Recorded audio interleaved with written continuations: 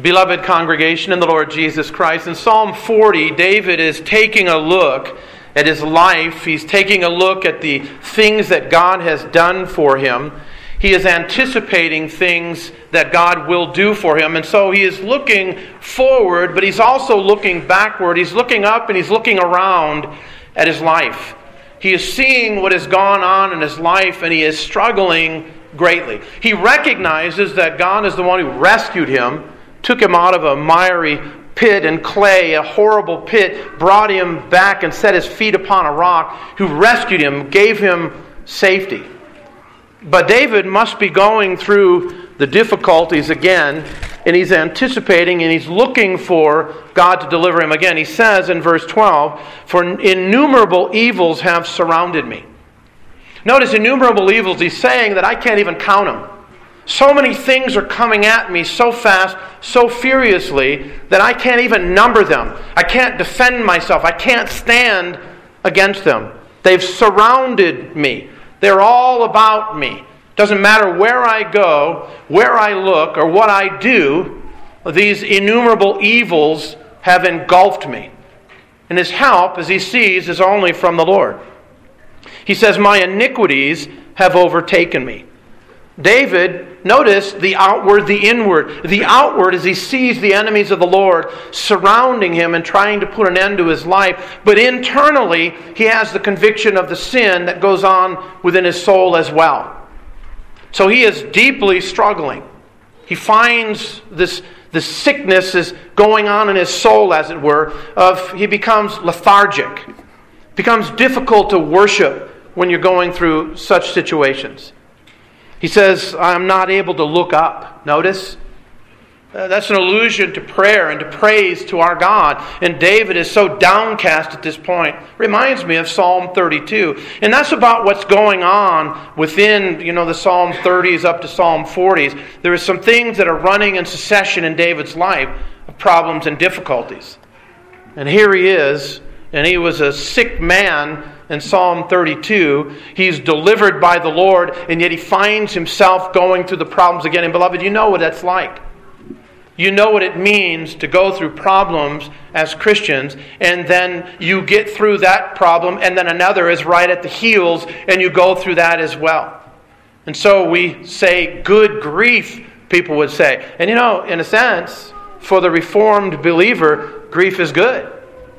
There is good in grief, because all things are working together for good. God uses the grief that we go through to bring good things. We say things like, there's one thing right after another, and that's how it is in life. And you young people who haven't experienced that to much degree as of yet, keep living. And it'll come. Because as the sparks fly upward, so man is given unto troubles. Troubles in the life. As sparks flying from a campfire and just all one after another, and you can't even count them, so it is the troubles that come to the Christian in this world. Man is born into troubles as the sparks fly upward in number. And so David said, "They are more than the hairs on my head, and therefore my heart fails me." You know what it means that your heart fails you? You become faint of heart. I had a condition at one point.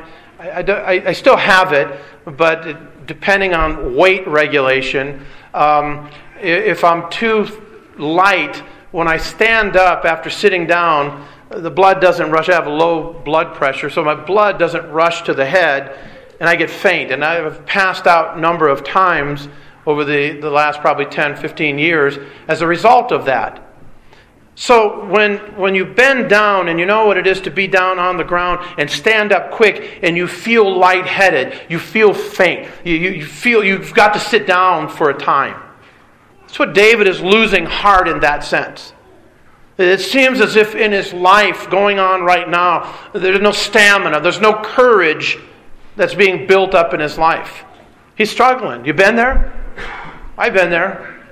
Been there a number of times in my Christian life. That's why I see in this psalm two particular watchwords.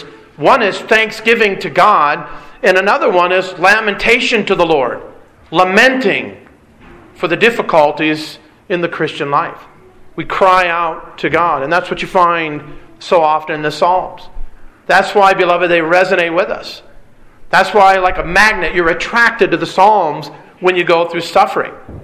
When you read that right there, as I just read in verse 12, where there's innumerable evils, and you're on a job, and you're surrounded by the wicked all around you, and you're going through it, you can resonate with that. You can understand that. You can enter in, as it were, with that.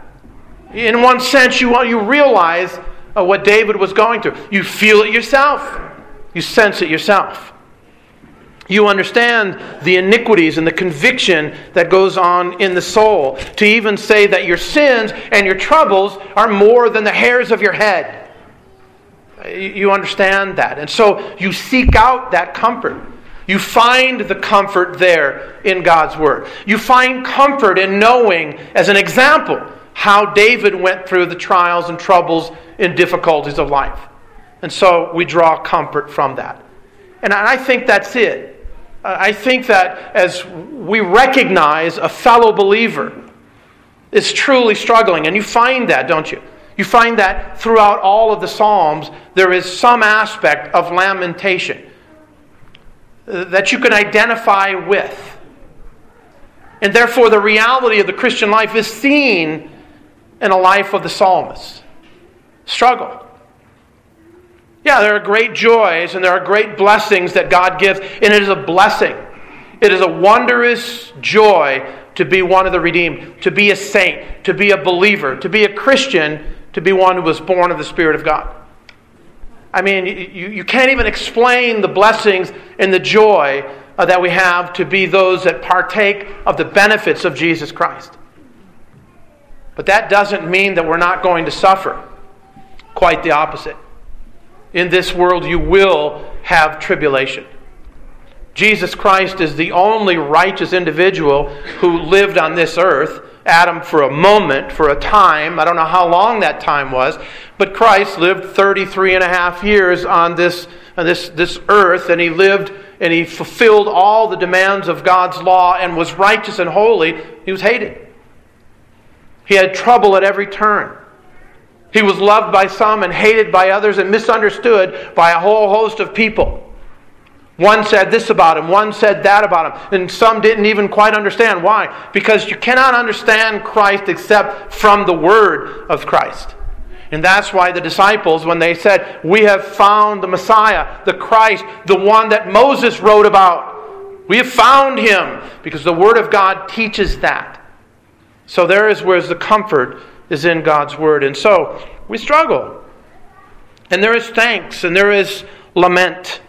And I think that as we come to this text, especially this morning, David is writing about the Lord Jesus Christ.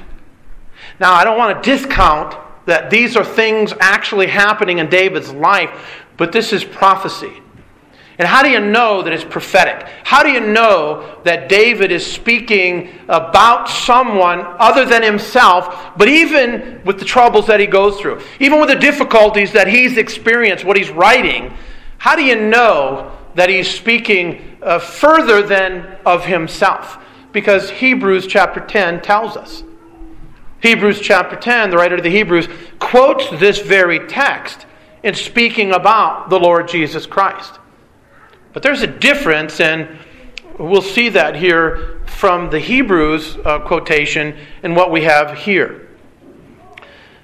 But this is what our text says this morning. "Sacrifice and offering you did not desire, and my ears you have opened. Burnt offering and sin offering you did not require." David is understanding something about his life and being delivered by God, being rescued by God. And it's not just offering a sacrifice. It's not all that God requires of us. God does require sacrifice in the Old Covenant. But what he's speaking about here further in the life of David is that David would give himself to the Lord. You know, David had said at one point he was going to build a temple for the Lord, and the Lord told him, "No, you don't understand. I'm going to make you into a temple." And that was a foresignification of the new temple that would come, and that is Jesus Christ. And so David wanted to build a house for the Lord, but the Lord made David a house. And so this is the blessing. David is starting to understand that it's not the sacrifice and offerings. It's not just simply living your life and doing whatever you want and then coming in and throwing some sacrifices down and that makes everything okay. No, the Lord wants us to live for Him. This is what David is getting across. The sacrifices, where it could be the meat offerings that were given, the sacrifices, the burnt offerings, as it were. He makes the distinction between sacrifice and offering. And the sacrifices were made with the animal sacrifices, and the offerings were made usually with grain offerings that were given. But he brings them both together and he says, this is not what you desire. You desire me. You desire me to live for you. You desire all of me. And that's what Paul makes mention of in Romans chapter 12. That we are not to be conformed to the ways of this world. We're to be transformed so that we might be a living sacrifice of thanksgiving to God. It's David's life. We are delivered for this purpose, beloved. While I have it on my mind, turn to 1 Peter. 1 Peter chapter 2. And notice what Peter describes the believers as, the redeemed of Jesus Christ. What he calls us. He says in verse 4, 1 Peter 2 verse 4, coming to him as to a living stone, rejected indeed by men, but chosen by God and precious. Now, this is Christ. Christ is the living stone. He is rejected by men, but he is chosen by God. He is chosen to be the prophet, priest, and king. And he is the one, as the Apostle Peter says, he is precious in God's sight. Now, if Christ is precious in the sight of God, and you are one born of the Spirit of God, God's Spirit dwells in you, then of necessity, resistless logic, that you, as one who was born of the Spirit of God, must see Christ as precious in your life. If Christ isn't precious in your life, you have a problem. You may not be one who was born of the Spirit of God. Because if you're born of the Spirit of God, you are going to take on more and more of these qualities that you see God-likeness. And that is loving the Savior. And so, verse 5, he says, you also, as living stones. Notice, Christ is the living stones. We're living stones in Him. We are being built up a spiritual house, a holy priesthood, to offer up spiritual sacrifices acceptable to God through Jesus Christ. Drop down to verse 9. You're a chosen generation, a royal priesthood, a holy nation, His own special people, that you may proclaim the praises of Him who called you out of darkness into His marvelous light, who once were not a people, but now are the people of God. You get the point? You have been redeemed by the Lord and brought out of darkness so that you might proclaim His praises. That you might walk in the light even as Christ is in the light. That you might be one, metaphorically speaking, of the light that is truth, that brings the truth and exposes the error in our world. This is why God has redeemed us. So that we would be given completely and thoroughly over to Him, fully, in all of our thoughts, words, and our actions. And this is happening by the working of the Spirit, and is happening continually, daily, incrementally, as it were. It's the grinding of sanctification, which goes slow, but it's methodic. It just continues to grind. And this is the Holy Spirit making us more and more like Christ. So we are to be this sacrifice to God. My ears you have opened. Burnt offering and sin offering you did not require. Now, here's where it gets, let's speak a little bit about prophetically what David is writing here. When the writer of the Hebrews quotes this text, he does so from the Septuagint. The Septuagint is the Greek translation of the Hebrew Old Testament. And he doesn't use the word ears, he uses a broader word, which is body. And a body you have prepared for me. Now, yes, the incarnation, right? It wasn't the sacrifice of the blood of bulls and goats that could take away sin.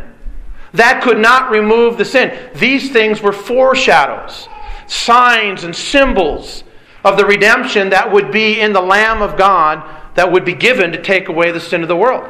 And the believers never trusted the blood of bulls and goats. They trusted in what they represented because they pointed beyond themselves, as everything in creation does. We are to point to the glory of God. We have been created in God's image and likeness for His glory. So it is with everything in creation. One finger pointing to the glory of God. Here it is, the blood of bulls and goats. They point to the redemption, ceremonially speaking, that is found in the Messiah who would come.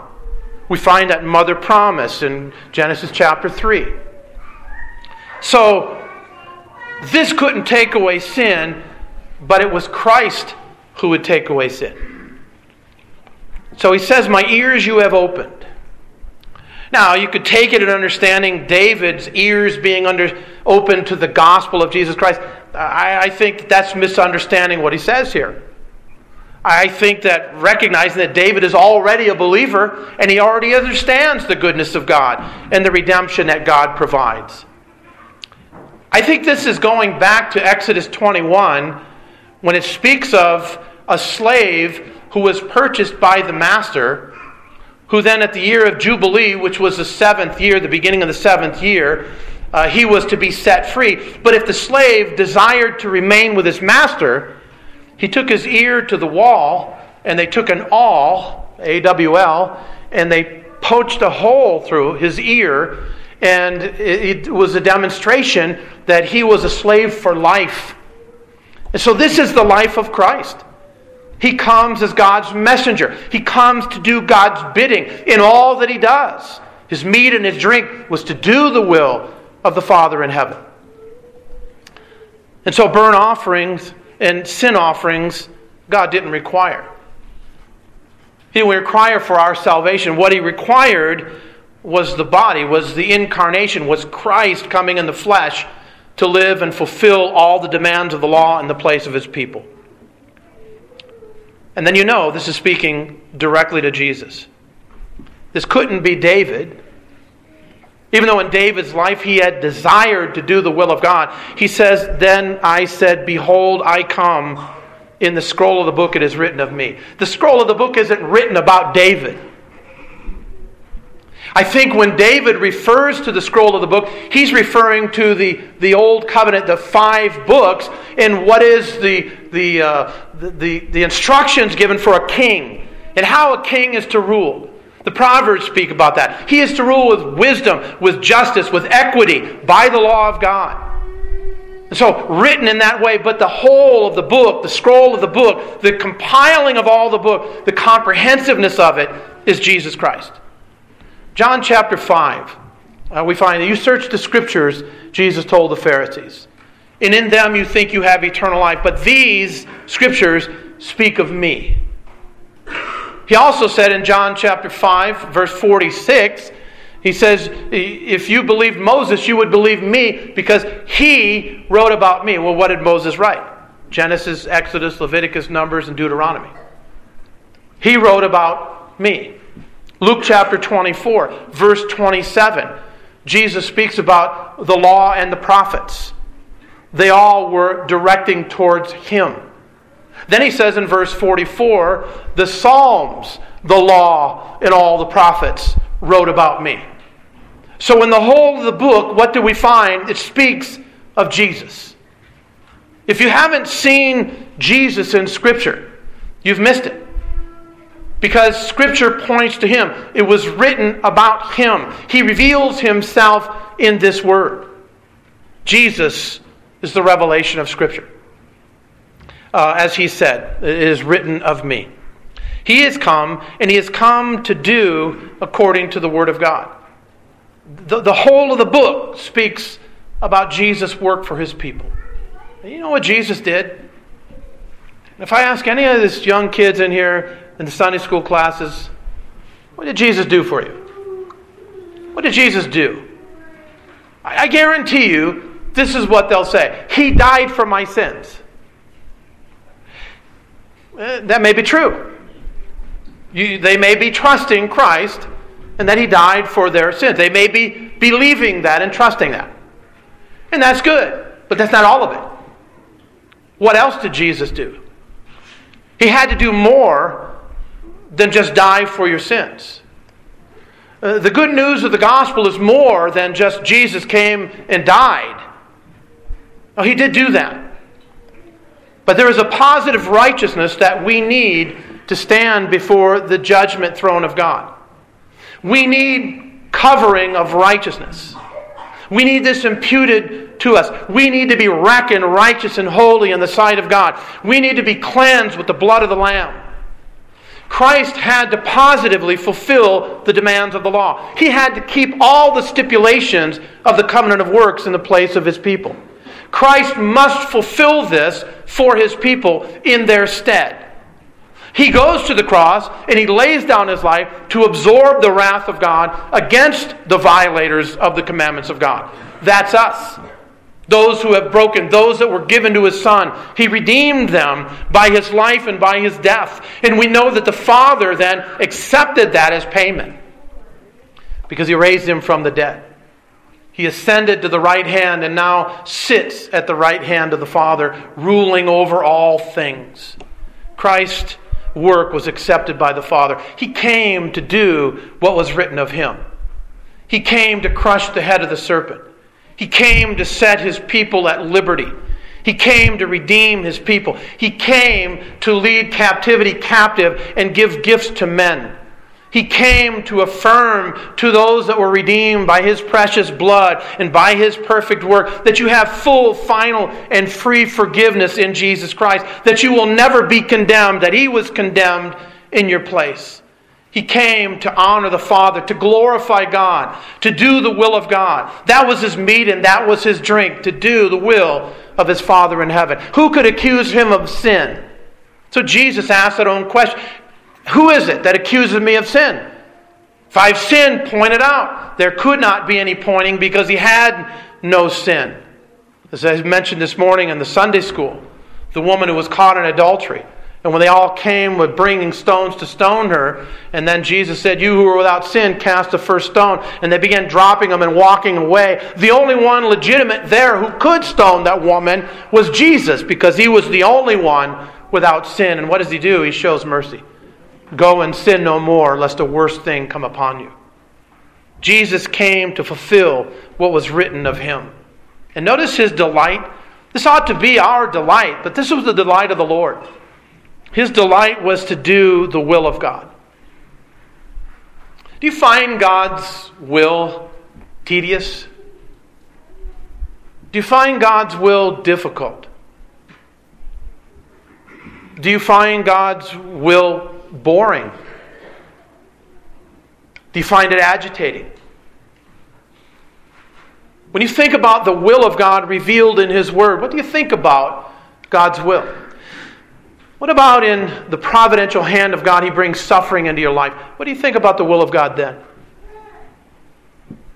What do you think about the will of God when things don't go the way you think they should go? And that's the arrogance of man, right? We say things like, if I was God, I would do this. That just shows the stupidity of mankind, the depravity of the heart. If you were God, then I would do this. What is that implying? That what God is doing is not right. And that's the arrogance and the pride that goes on in the heart of man. We are here to serve Him. He's not here to serve us. We are here to serve Him. He is the Lord. He is the master. We are the slaves. We are those that are purchased by Him. Do you find God's law tedious? Christ never did. David even had a delight in his heart for the law of God.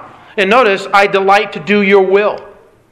What is the will of God? Our sanctification. What is the will of God? That the Word of Christ would dwell in you richly. What is the will of God? That the Spirit of God would fill you to the fullness. What is the will of God? That I walk in truth. That I walk in righteousness. That I be conformed to the image of Jesus Christ.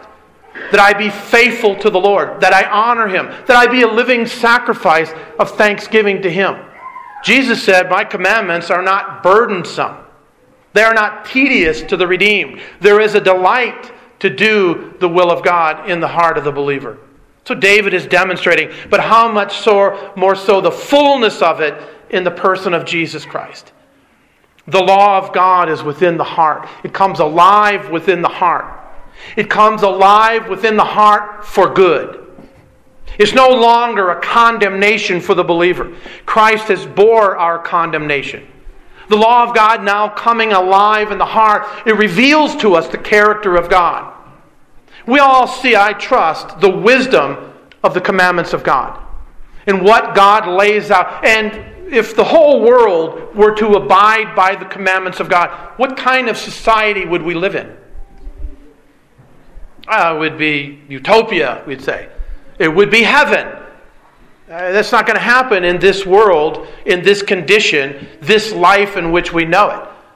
But if it were the case that all men kept the commandments of God perfectly, what kind of a world would we live in? It would be heaven, wouldn't it? And that's what we are heading for. We are heading for a kingdom of righteousness. That means a kingdom wherein we do the will of God perfectly from the heart. We walk in righteousness. We walk in holiness. We delight with the fullness of our being in the law of God. Paul said, I through the law died to the law. Died to living as the law as a means of my justification before God. The law slays us. You recognize as you read the law of God that you haven't kept any of the commandments.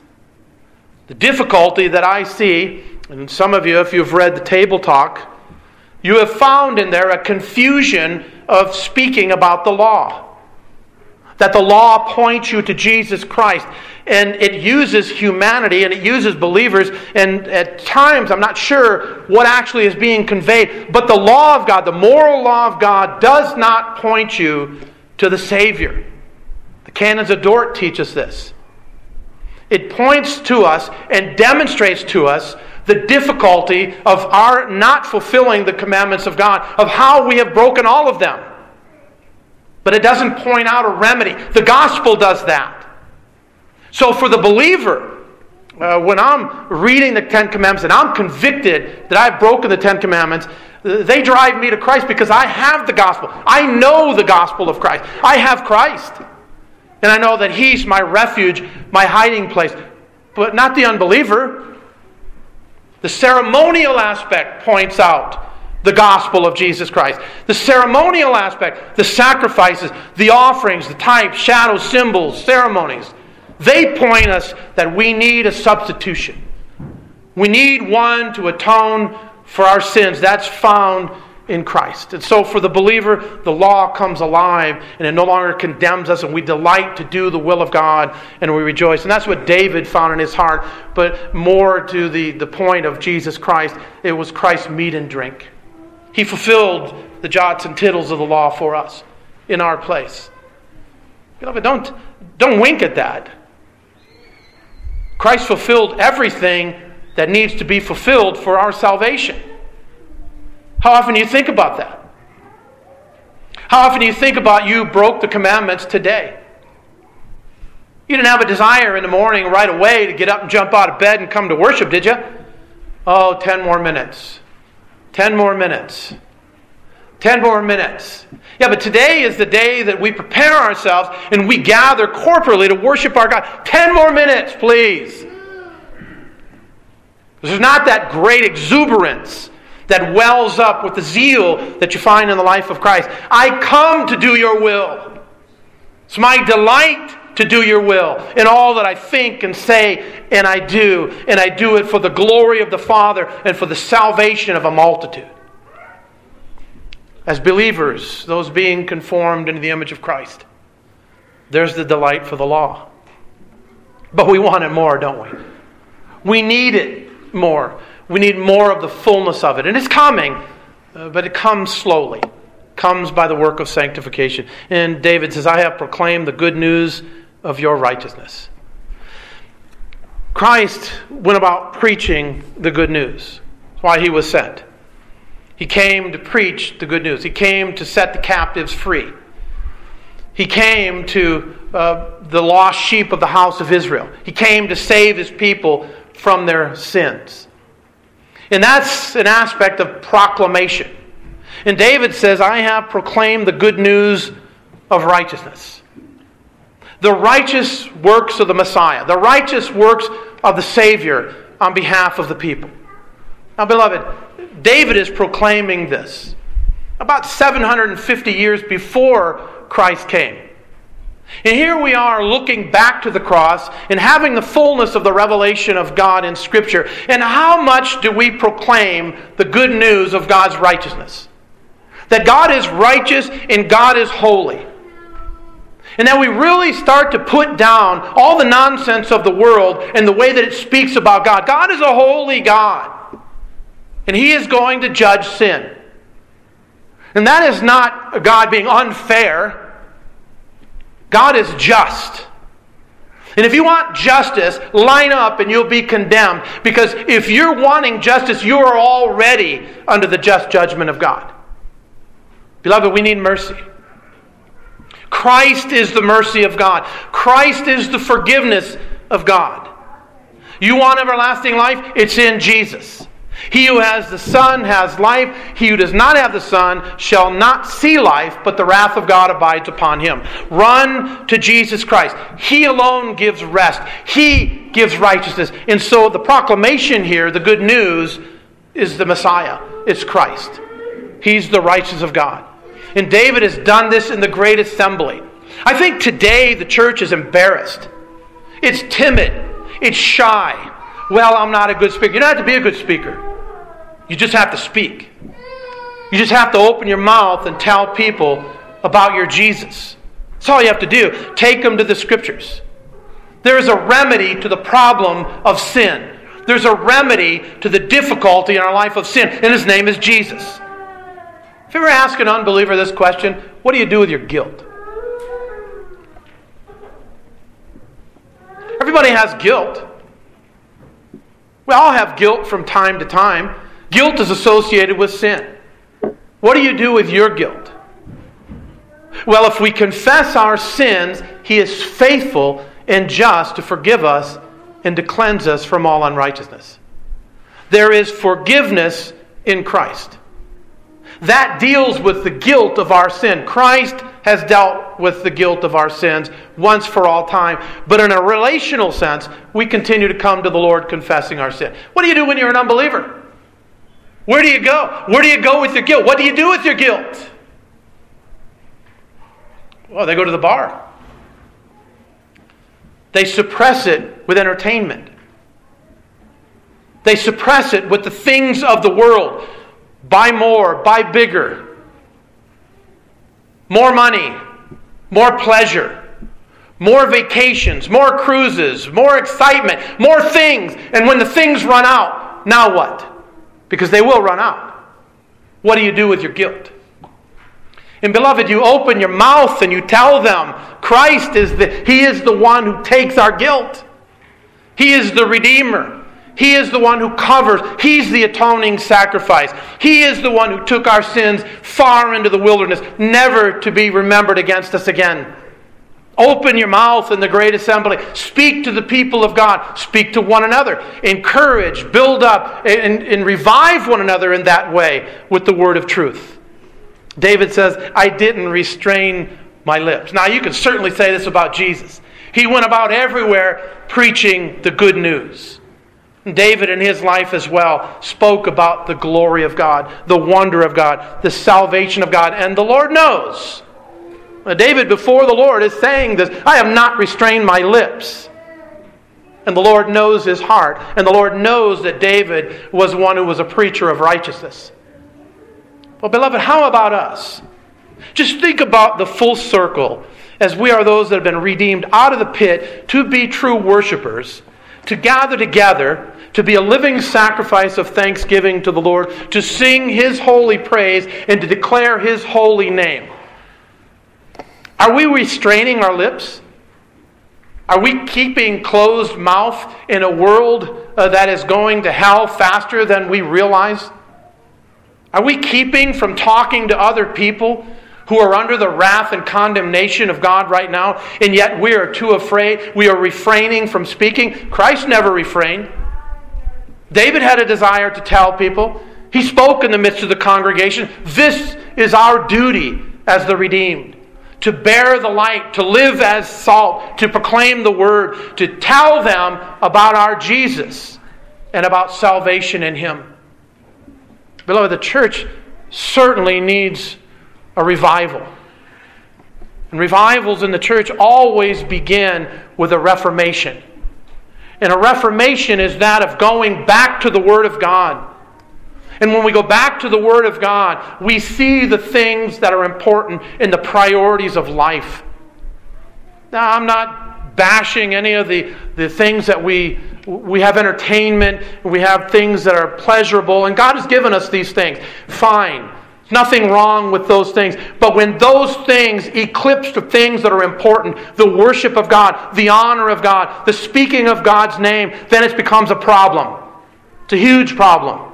It becomes an idol in our lives that needs to be cast out. We are to be the proclaimers of the wondrous salvation. As we look back to what Christ has done, He has fulfilled it. So I'm no longer under condemnation. Praise the Lord. Hallelujah, what a Savior.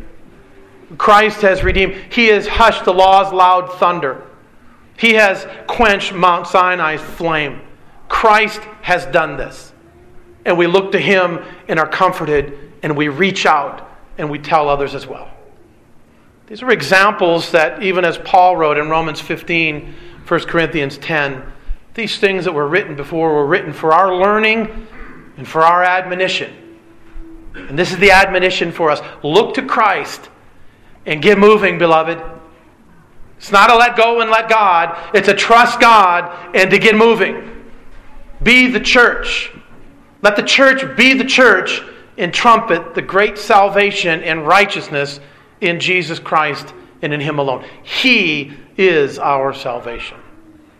That's what David is declaring to us this morning. Amen. Shall we pray?